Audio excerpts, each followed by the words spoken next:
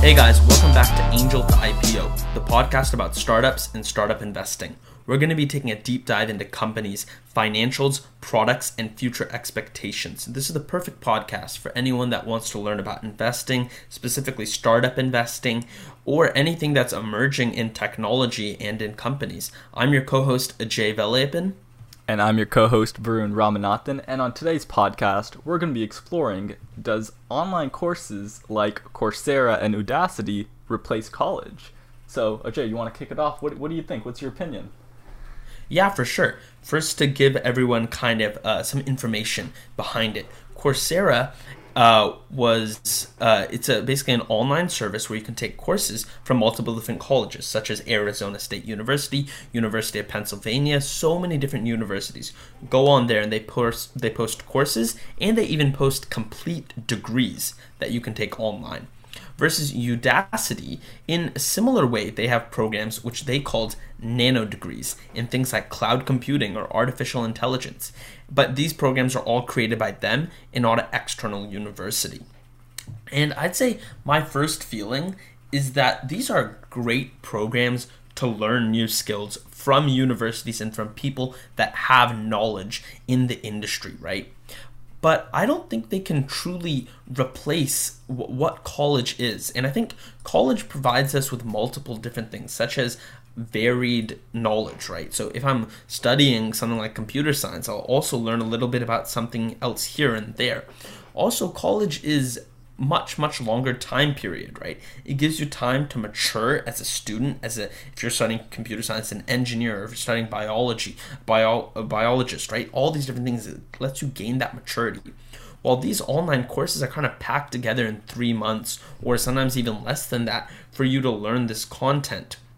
So I think it is great for someone that wants to learn something new, but not necessarily to replace college. What about you, Vaarun?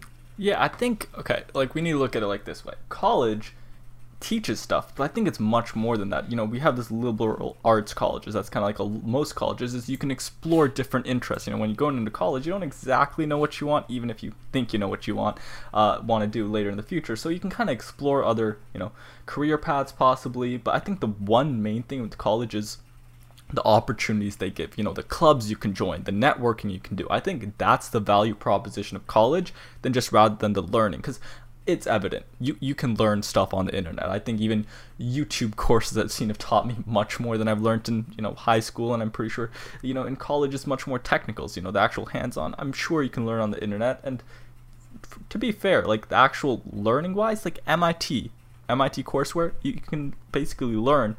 All MIT courses are posted up there for free. So I don't know if the learning aspect right now is the selling point of college. Funny enough, I think it's more the community, the students, the opportunities. I mean, you're in college. What do you think? Yeah, I am. And that's definitely true. It teaches you kind of these untangible things that you can't learn through an online course. Maybe the leadership or the connections, like you said, or interacting with the industry. And I think another thing to point out is there's still this what's referred to as credentialism, right? It's still that people view having this credential from this college as this thing of a seal of approval, right? And now with Coursera and Udacity, the nice thing is it allows absolutely anyone to learn something, and even from top institutions such as UPenn, or even companies like on Coursera. They have companies that have courses there like Google or IBM.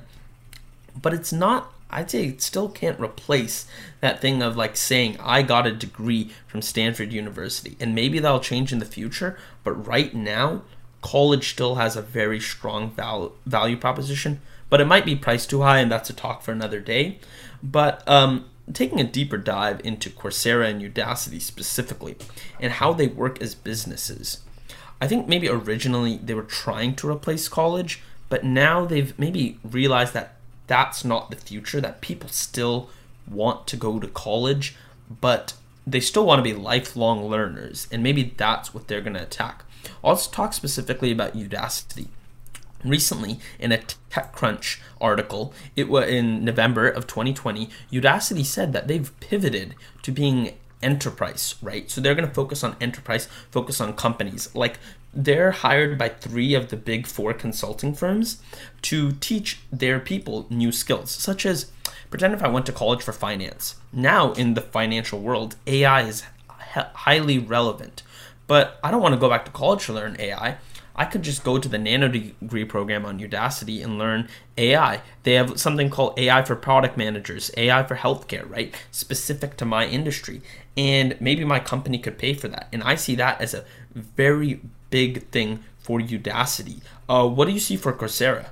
Yeah, so I think Coursera, when we look at investors of what they're looking at Coursera, I think a lot of them were looking at their degree program, because Coursera initially started partnering with universities and offering full-on college degrees online.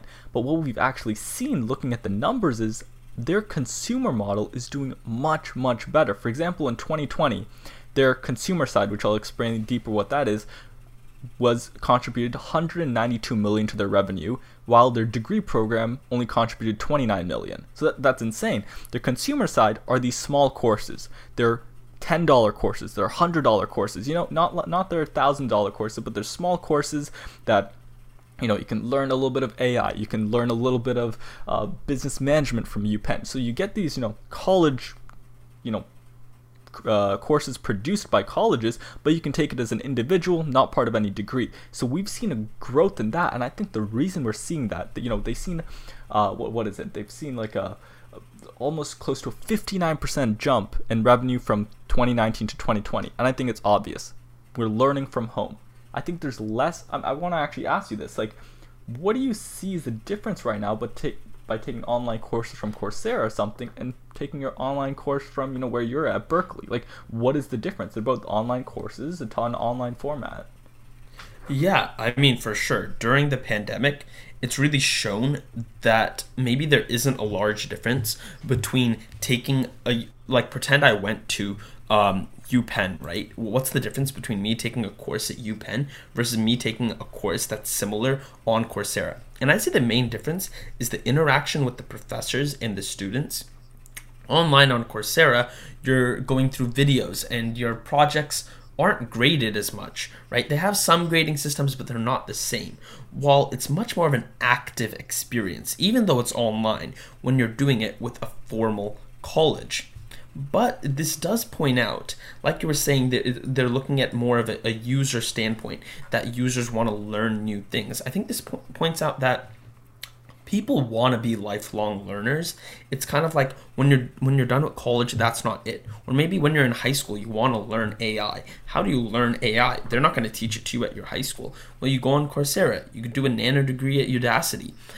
These online education systems have allowed us to truly become more lifelong learners in the sense that 10 years down the road, let's say I get really interested in biology, I can go onto Coursera and take a course from the University of Michigan, a very well-renowned university, on biology. And while it's not the same as college, I still get a good education online. And I think that's a great point. And that's what I see as the main benefits of Udacity and Coursera, being that it allows you to be a lifelong learner. And from the investor standpoint, I'd say Coursera is giving education, providing education from top institutions and companies to everyone, and I think people will continuously go back to them. Yeah. Right? Me during the pandemic, and Udacity, they're doing that for the company, right? They're going to the Big Four and they're saying, we're going to teach your employees about this through these nano degrees, and they can do it anywhere from the world. And I see a lot of profitability there as well. Exactly. I think when we approach it, does it replace college? I think the answer to that is it doesn't exactly. I think what we're seeing is, rather than Coursera and stuff being a replacement for college, I think, tying back to your lifelong learning point, it's kind of like a replacement for books. That's at least what I see it. When typically before, I guess, the widespread use of the internet and stuff, the way you'd want to learn things later down the line is reading books. And, if you want high quality content, you can go and read a book from a Stanford professor, and cool, you're going to be learning their, huge course. You can go buy those huge textbooks. Right now, we can go in Coursera and get that. On YouTube, there's a couple free courses here and there, but they're not really accredited. They're not from, actual universities, not those, content filled reviewed courses. But on Coursera, for, $100, pretty cheap to get a full on course from Stanford professors. I think that is the value proposition. I think it's targeting directly what you said of lifelong learners. So even when you're like 40, you can take a Coursera course and even maybe pivot what you're interested in. It gives you that freedom to explore. Also, I'd say leveling up as a professional, right? Like we said, Udacity, now their target market is companies, so companies can give their employees training. But also me as an employee, let's say I want a promotion, and I know at a promotion I need to be on another level, right? And how do I get to that other level? How do I show my employer that I'm becoming better? Well, I show them, I just took this course on Coursera that's going to make me better for your company. So it's helping professionals add value and get promoted, these online courses. Now, I really quickly want to discuss the profitability. So both of these companies have not turned a profit yet.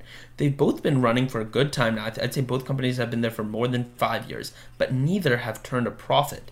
And while they're still getting solid investments, what do you think are going to be the steps that they'll need to take to become profitable?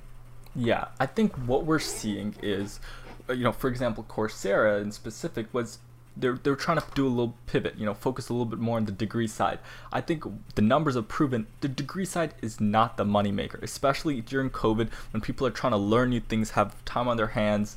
I think we're going to see this, pandemic effect where people are going to try to learn more online because that is an option. They don't have to go in person. That's not a necessity anymore. So I think really targeting the consumer side, I think that's what they're doing a little bit more.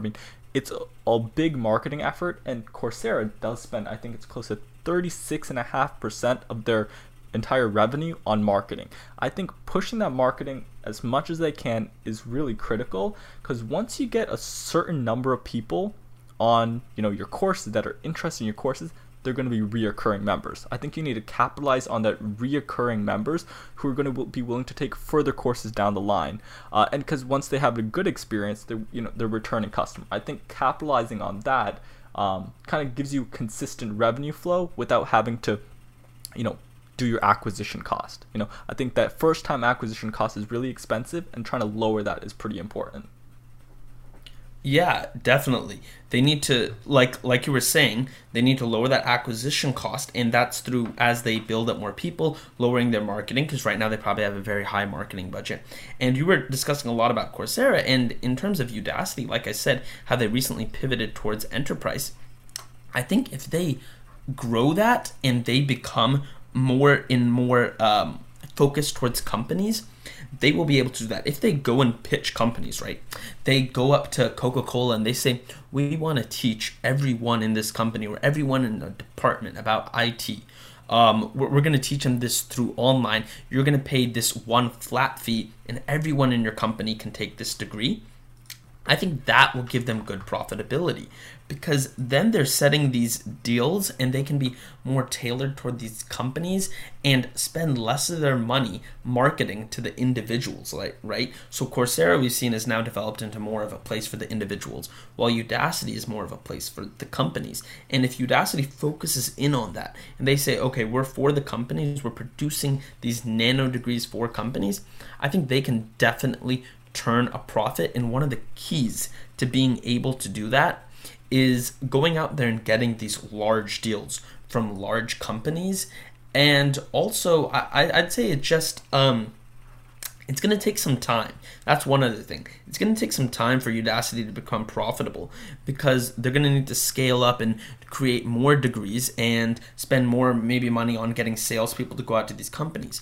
But eventually, after they get these clients, I think then they'll be able to turn a profit. What other thoughts do you have, Varun? For sure. I think one thing we need, definitely the enterprise side is super important for Udacity, because it's not only, relearning and understanding market trends. They can even pivot to the part of training. if companies want to outsource their training, and Udacity has this, basically their online platform system, their course system already set up. They can, maybe they already do this, but pivot into the white labeling.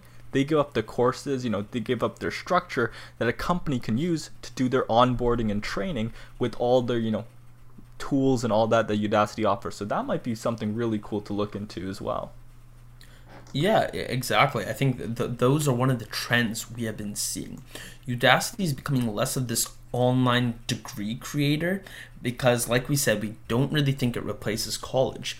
But it's becoming, like it says, nano degrees, small degrees, but I think truly small degrees for the professionals. And they're really becoming a provider of education for companies. So companies, a big thing they want to do is they want to train their employees. They want their employees to become better.